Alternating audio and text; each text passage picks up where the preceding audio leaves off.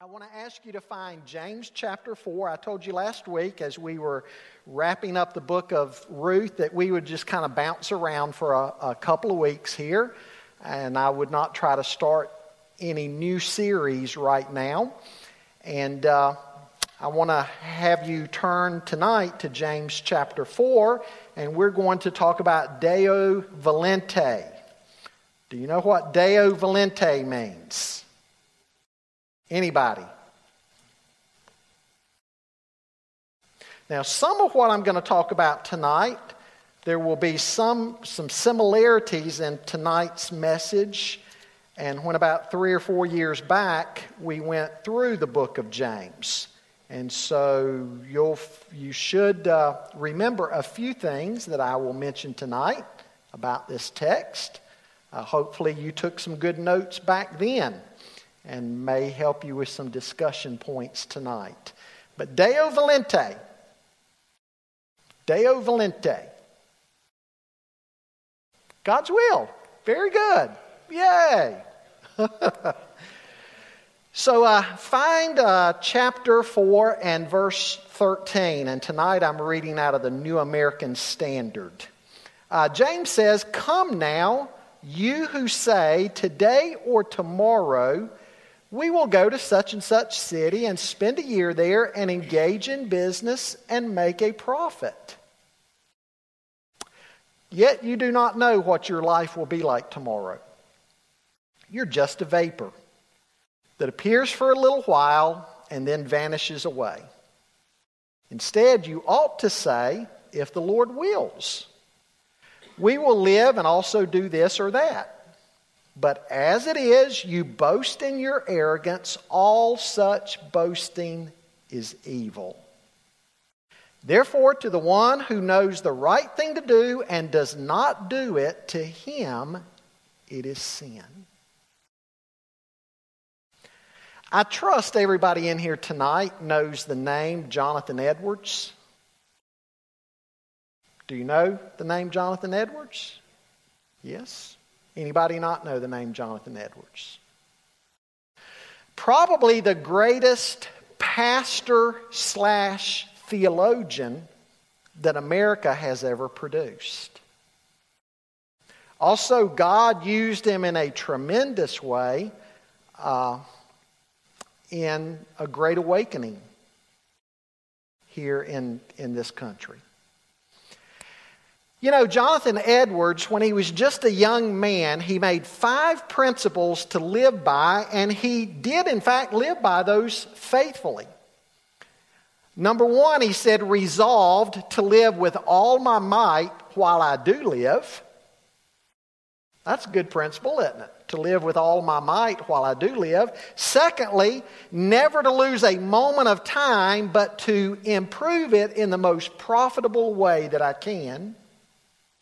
Thirdly, never to do anything which I should despise or think less of in someone else. Fourth, never to do anything out of revenge. Fifth, never to do anything which I should be afraid to do if this were the very last hour of my life. That's good principles to live by, isn't it? Somebody has suggested that life commitments and principles to live by are a lot like babies crying in church. They've got to be carried out to be any good.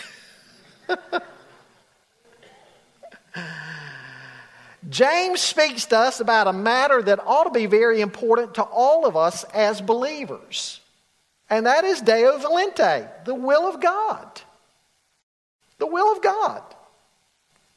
That ought to be in the very forefront of every believer's life. Jesus said we're to seek first the kingdom of God and His righteousness. Part of seeking first the kingdom of God is living according to the will of God. And so whatever activity we're engaged in life, whatever decisions we're making as believers, We ought to be seeking the mind and the heart and the will of God. You know, the Scriptures give many marks of a true believer. Things like love for God, love for God's people, repentance from sin, devotion to God's glory, prayer, separation from the world, obedience, things that are marks of true believers. Well, this ought to be a mark of a true believer also, that we desire to know and to do the will of God. In Psalm 40, verse 8, King David wrote, "I delight to do your will, O my God. Your law is within my heart." And then Jesus in Mark 3:35 said, "Whoever does the will of God, he is my brother and sister and mother and father." In Matthew 7:21, Jesus gave the sobering warning. He said, "Not everyone who says to me, 'Lord, Lord,' will enter the kingdom of heaven, but he who does the will of my Father who is in heaven will enter." Not everybody who says they're a Christian is a Christian. Not everybody who says, "Lord, Lord," with their lips is saved. But again, one of the marks of a believer, Jesus said, is somebody who does the will of his Father. Peter said in 1 Peter 4:2, he exhorted Christians to live the rest of the time in the flesh, no longer for the lust of men, but rather for the will of God. And then Jesus was the greatest example here in John 4:34. He said, "My food is to do the will of him who sent me and to accomplish his work."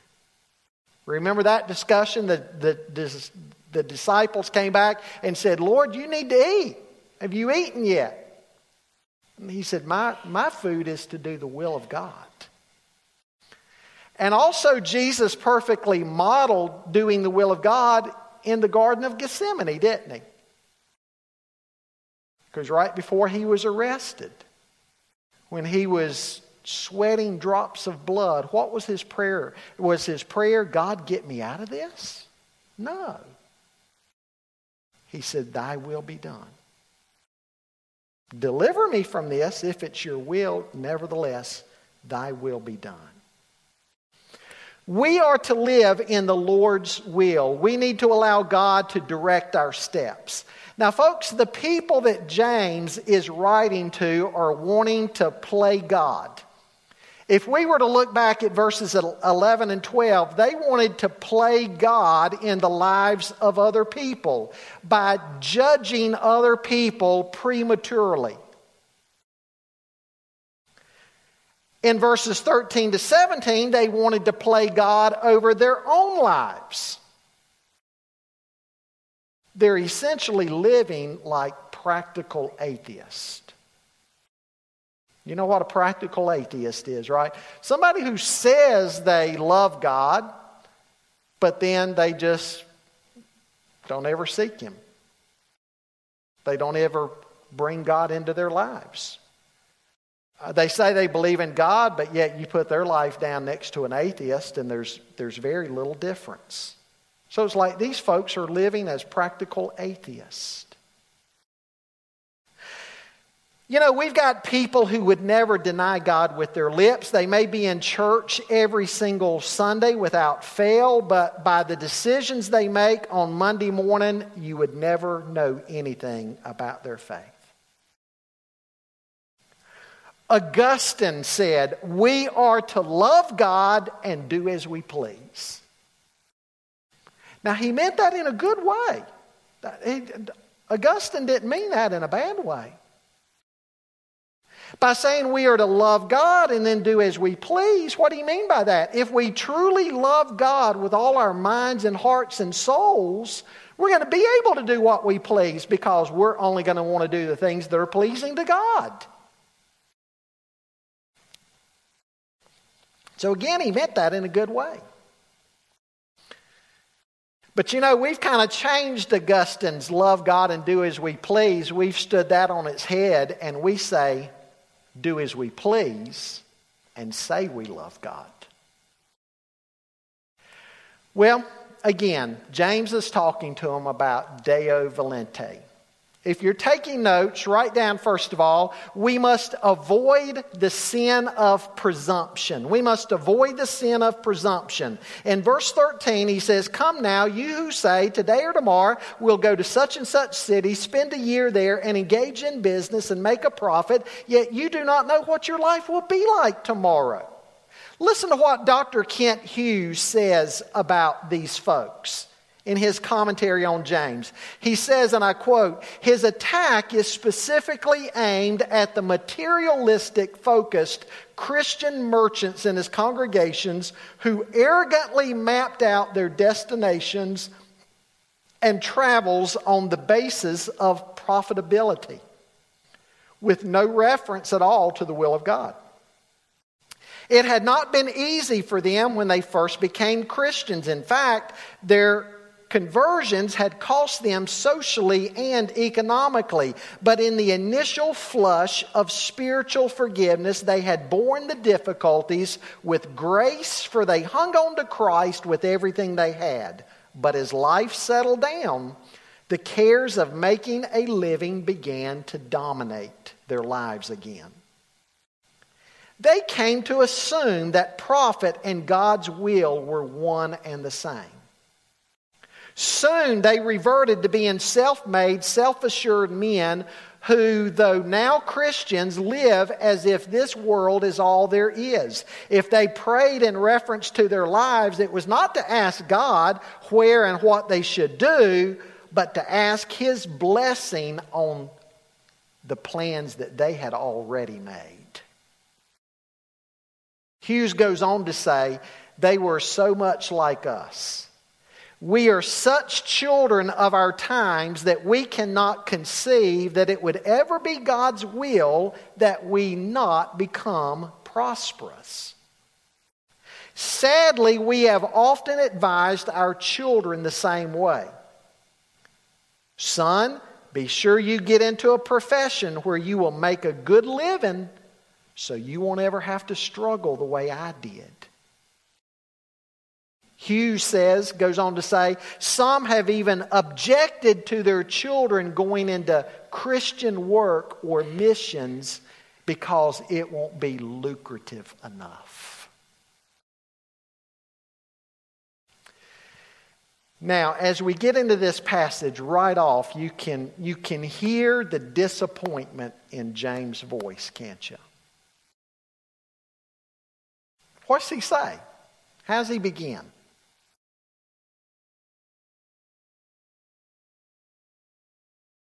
Come now. Come now. It'd be like somebody saying today, listen up now. Come on, folks. Let's be real now. That's the type of phrase that he's using. It's an attention-getting phrase. It's like he's saying, folks, we need to wake up and we need to come to our senses. We need to look in the mirror at what we're doing and we need to change. That's essentially the way his first opening phrase is used. Things had really changed for the Jews.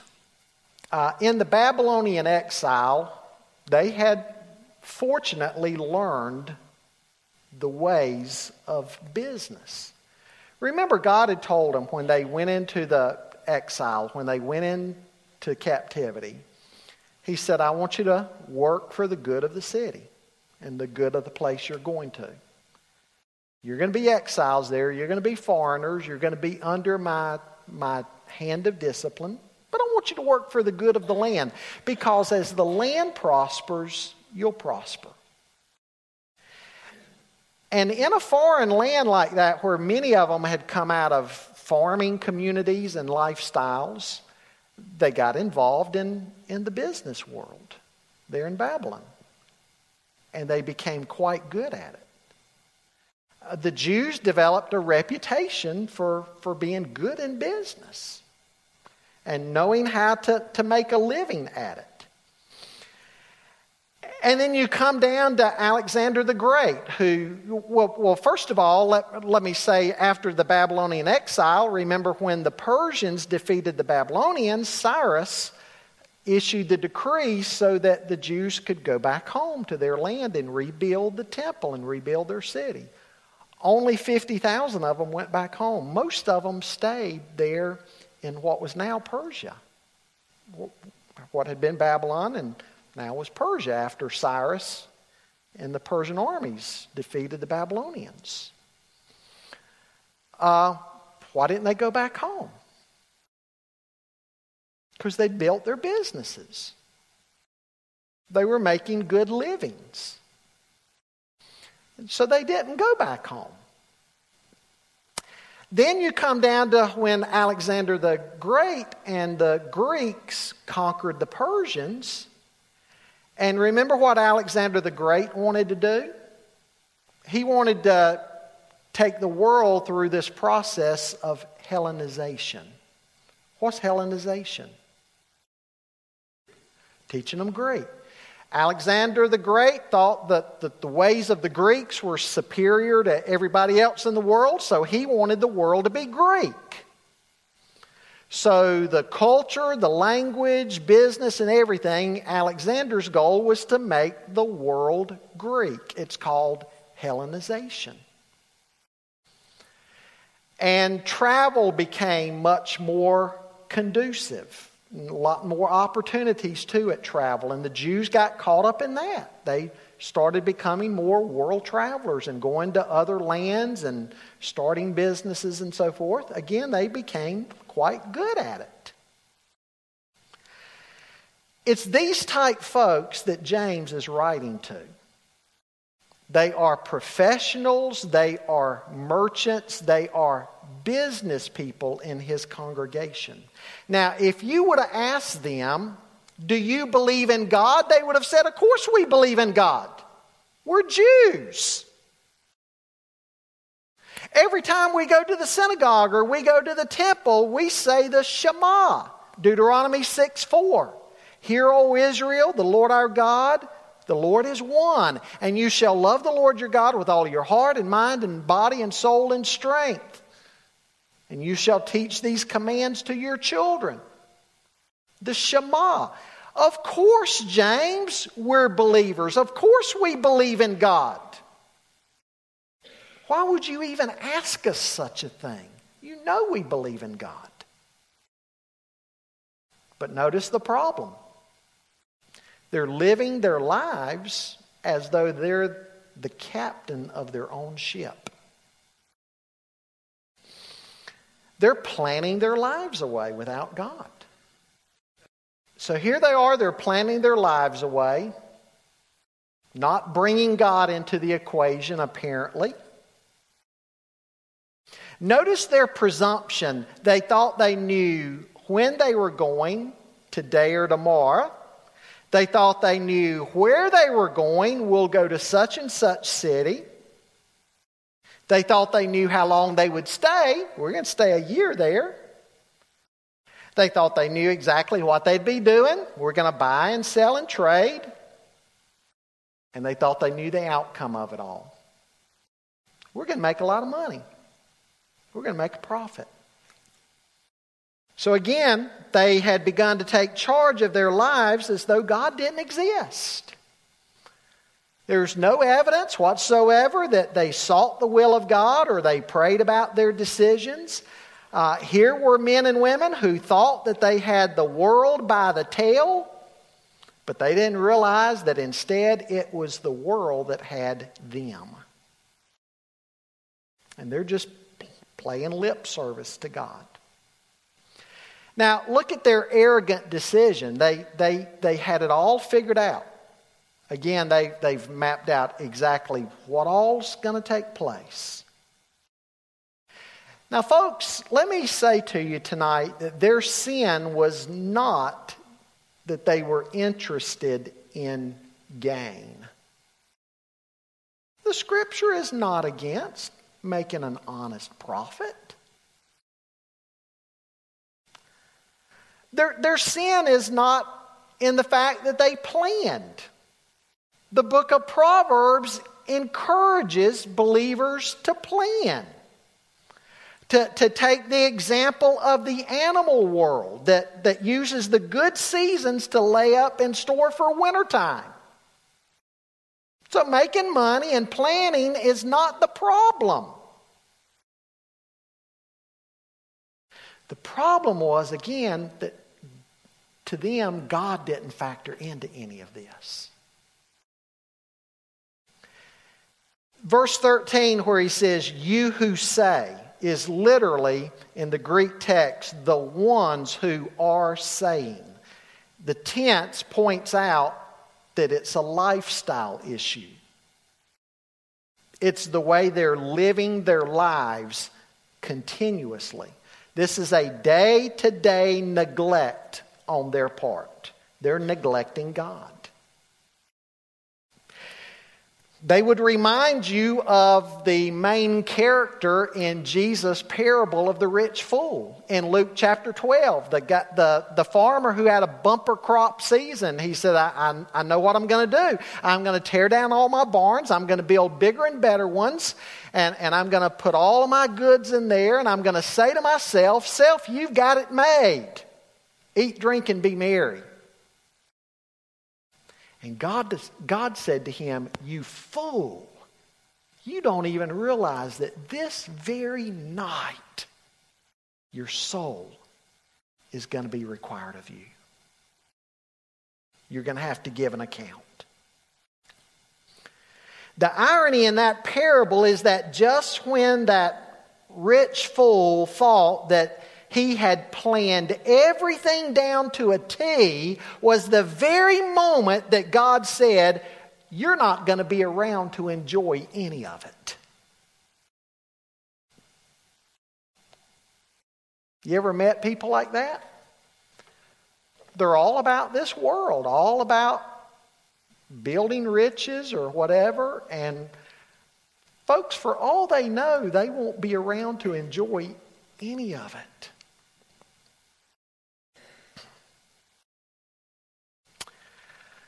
Secondly, tonight, I want you to see the fact that we must account for the uncertainty of life. We must account for the uncertainty of life. Verse 14, James says, yet you do not know what your life will be like tomorrow. You are just a vapor that appears for a little while and then vanishes away. Folks, we don't know the future. These folks had planned out the next year when God said they couldn't even be sure of the very next day. You know, on the one hand, it's pretty impressive what mankind has been able to accomplish, isn't it? What mankind knows. We can split atoms and build skyscrapers, and transplant organs, program computers, send men into space. All of that's pretty impressive. But yet, we don't even know what tomorrow holds, do we?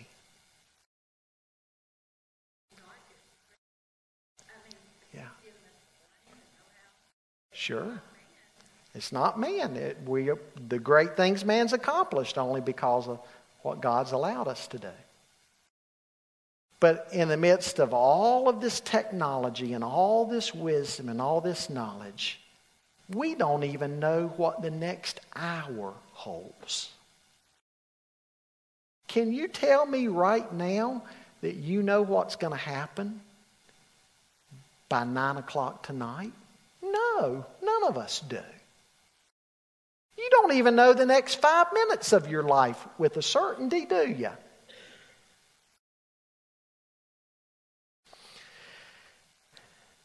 Dr. James Dobson, Focus on the Family, of course, even though he's still involved with Focus on the Family. He's stepped back from, he's retired now from it, and stepped back from the day-to-day operations.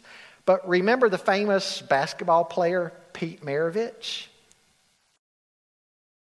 Dr. Dobson and Pete Maravich, they used to play some pickup games. Older guys that would get together in a gym and play basketball. Just pick out teams and play little pickup games. One day they got in the gym and Dr. Dobson was there, Pete Maravich was there, and Dr. Dobson said, "Pete, how you feeling today?"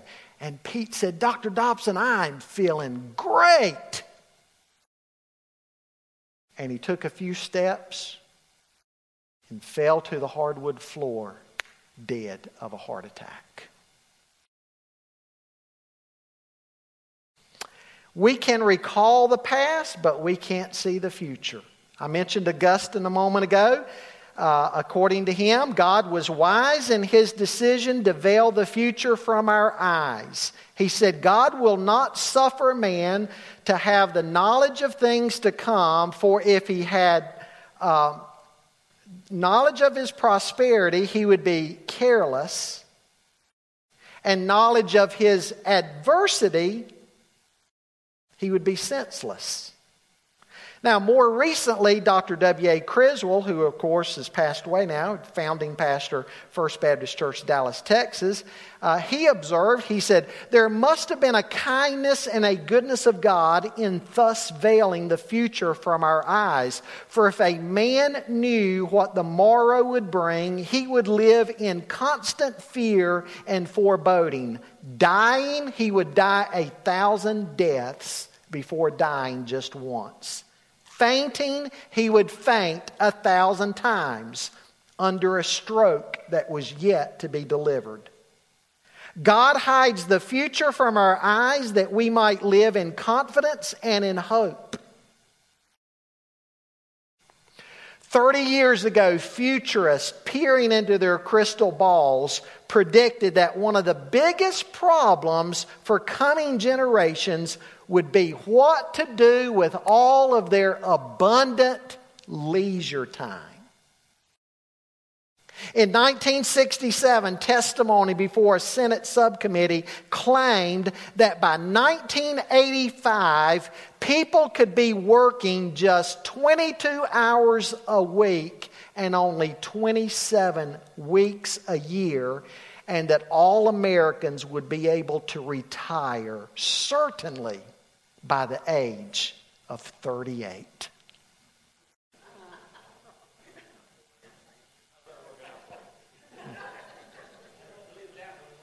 That one didn't work out so good. We don't know the future. Life is a complex matrix of forces, events, people, circumstances over which we have no control whatsoever. Folks, think of everything that's involved in life. Life's made up of people, places, activities, goals, days, months, years, decades.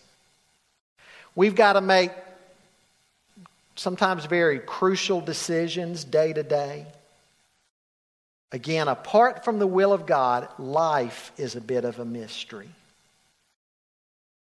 But despite that, people still live as though they are God. Sadly. Now, Christians have the benefit of knowing the true God who controls every day. We don't know the future.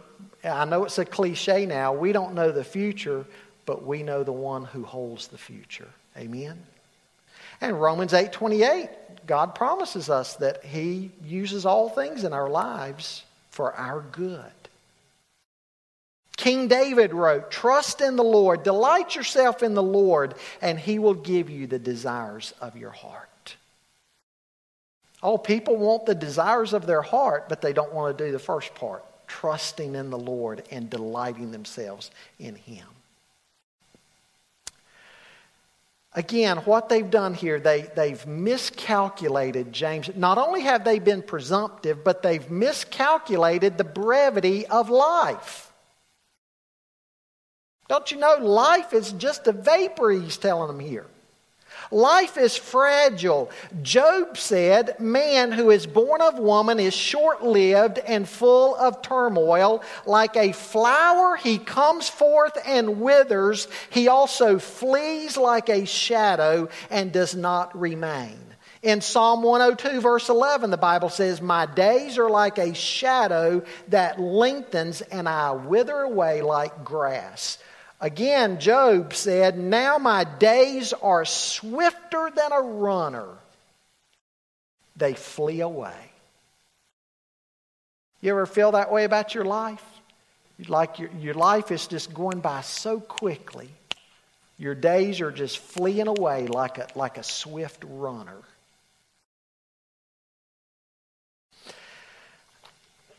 Back when we were going through this passage, when we did the book of James, I told you about a trip I took with Gary Klein. Gary Klein and I used to go up to his mountain house up in West Jefferson. Of course, Ray Kilpatrick and David Fink bought that from Gary before Gary passed away.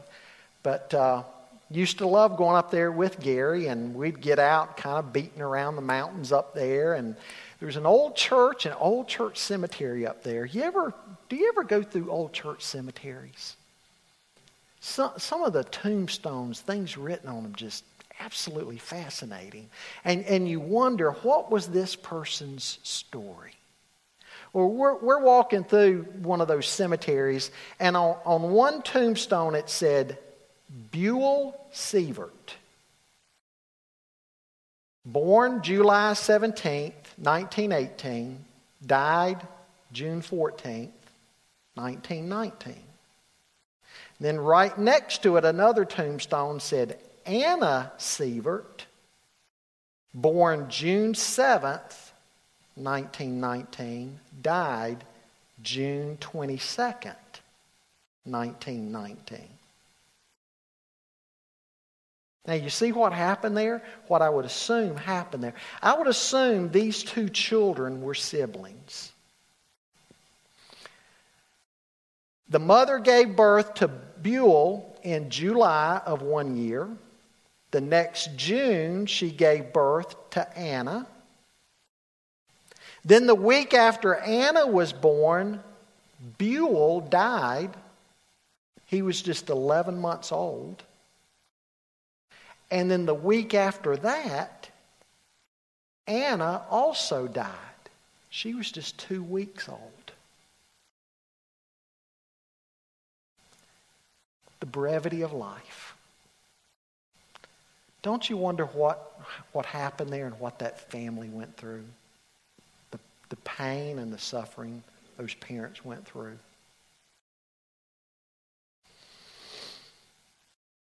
You know, over and over again, people will tell me about some accident they had or some illness they had.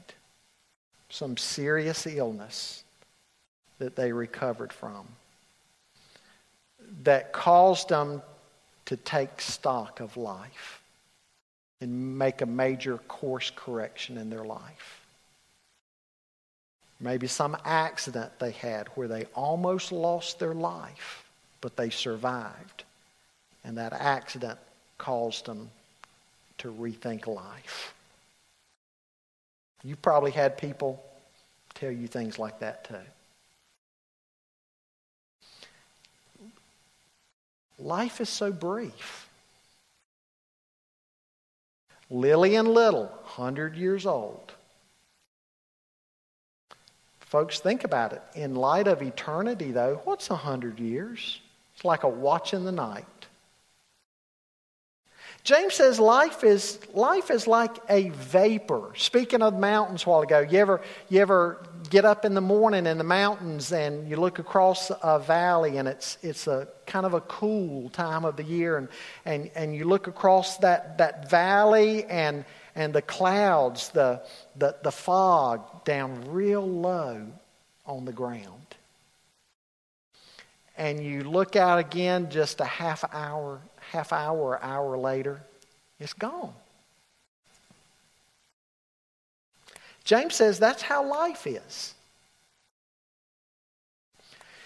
In classical Greek, the words James uses here in verse 14 were sometimes used to describe a flock of geese that would fly overhead. You hear them honking, coming overhead, and they're honking, and you look up, and there goes that V formation, and they're honking off into the distance, and pretty soon you don't see them anymore.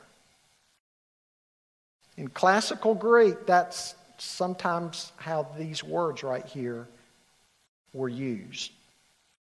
Again, to describe the brevity of life. James says that's how life is. Here today, gone tomorrow. One of my favorite fables, it's an Arabic fable of the merchant of Baghdad. He sent his servant into the market. I was reading that fable again here recently. The merchant sent his servant to the market one day. Before long, the servant returned. He was white as a sheet and he was trembling. And he said to his master, down in the marketplace, I was jostled by a woman in the crowd who was wearing a hooded robe. And I turned to see who had bumped into me. And it was Death. She looked at me and made a threatening gesture.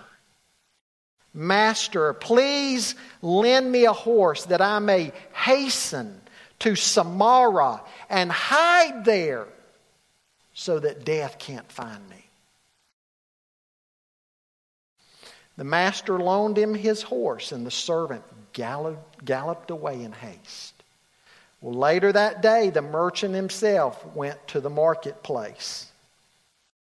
And there she was again. He saw her, Death, in her black hooded robe. And he walked over to Death and said, why did you threaten my servant this morning?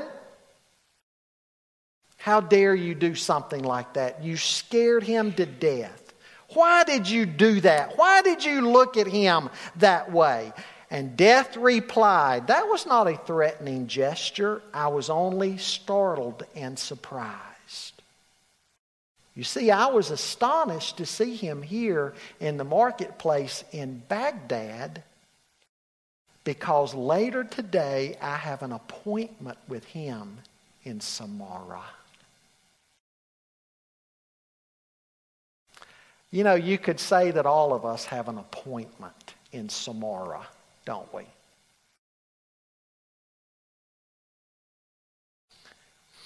Somebody else once wrote, when I was young, I was poor. When old, I became rich. But in each condition, I found a disappointment. When I had the faculties of enjoyment, I had not the means. When the means came, the faculties were gone. All of that means what? It's foolish to live our lives without God. It's foolish to not recognize the brevity of life. It's foolish to be presumptive with our lives. Third thing James wants them to understand is that the fact that we must acknowledge the will of God. We must acknowledge the will of God. He says, instead, you ought to say, if the Lord wills, we will live and also do this or that. But as it is, you boast in your arrogance. All such boasting is evil. Therefore, to the one who knows to do the right thing to do and does not do it, to him it is sin. Folks, we are to live all of life under the umbrella of the will of God. God should be the Lord of all of our plans. And so James says, instead of planning your life away without God, instead we ought to be saying, if the Lord wills. Now, he's not advocating that we just go around all the time saying, the Lord wills, if the Lord wills, if the Lord... What he's talking about is it ought to be in here. It ought to be the attitude that we live by, if the Lord wills. Deo volenti should be our way of life. He says by failing to do so, we become arrogant. More so than arrogant, though, we also sin.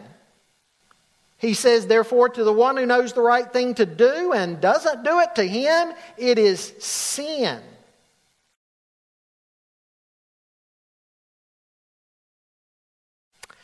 Heard about a man who sold a mule. He was taking the mule across town to sell it. He met up with one of his friends, and his friend said, "Where are you going with that mule?" He said, "I'm going to sell it." The friend said, "You should say you're going to sell the mule if it's the Lord's will." He said, No Lord's will about it. I've already sold it. I'm going to deliver it and get my money for it. The friend went on to say, No. You ought to say, if the Lord wills, I'm going to sell that mule and pick up my money. The owner insisted again, no Lord's will about it. The man's already agreed to the price. We've agreed on the price together, and I'm taking the mule to him, and I'm going to get my money. They argued for a little while. The man went on his way. He was running late, and so he cut across another man's field with the mule. The man who owned the field got angry, shot and killed the mule. The mule fell dead across the owner and broke one of his legs. An hour or so went by, and some friends had come along and picked him up on a mat and carrying him to the hospital. And he met up with this friend again that he had argued with for so long. The friend said, "What happened to you?" He said, "Well, I argued with you so long that I was running late, and so I cut across so-and-so's field. He saw me, got mad, shot at us, and killed my mule. When the mule fell, it fell across me and broke my leg." The friend said, "Well, what are you going to do now?" The man looked at his friend and paused a moment and said, "Well, if it's the Lord's will, I'm going to the hospital."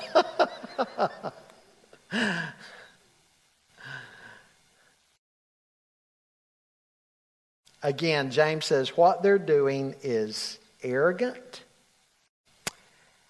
And not only arrogant, but it's evil. He says, to the one who knows the right thing to do and does not do it, to him it is sin. What kind of sins can we commit? Commission and omission. What's commission? Things we do, transgressions. What's omission? Things we should do. Billy Graham said the greatest sin in the life of the Christian and non-Christian is not the sin of commission, the sin of omission. Sunday school teacher once asked her class, "Does anybody know what sins of omission are?" And a little boy spoke up and said, "I do." The teacher said, "Very well then, Johnny, tell us." He said, "Sins of omission are the sins that we were supposed to commit and never did."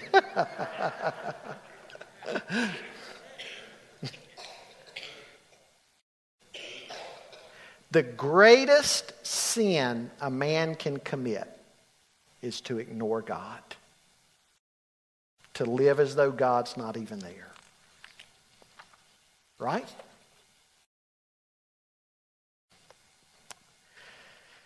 Deo volente, God's will. I wonder tonight if I'm talking to somebody. You planning your life for what you get up every day of your life and you just start your day, you go about your day. God never enters the picture.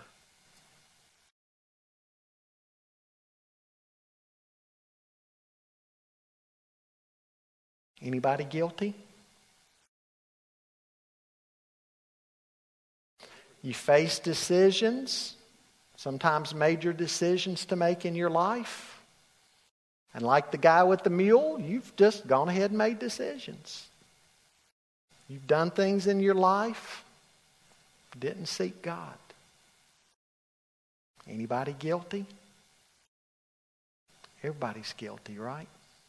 We've all lived that way at times.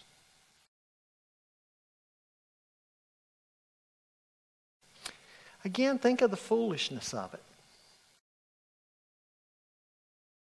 Because we don't control time. We don't control our lives, the longevity of our lives. Yet we serve a sovereign God who has the universe in His hands. He sees tomorrow, we don't. He's omnipotent, omniscient. He knows everything. He knows your needs, my needs. He knows exactly what He wants for us. And the gracious thing is, He's willing to direct our steps if we'll trust Him.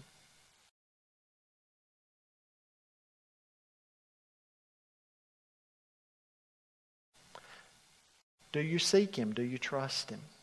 Do you turn to Him? All of life is to be bathed in prayer. Again, it's not just simply about saying the words, but it's the attitude of the heart. Do you trust Him? Do you live according to the will of God? Do you allow God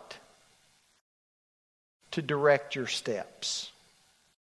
What you do with your life in terms of your work, the major decisions you make in your life, even the minor decisions, your plans for the future.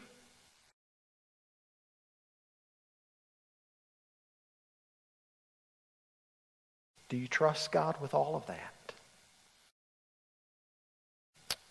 Or do you just get up and go about your day?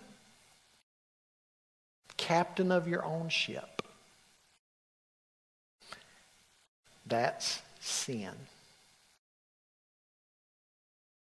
We need to call it what it is. It's sin. It's disobedience.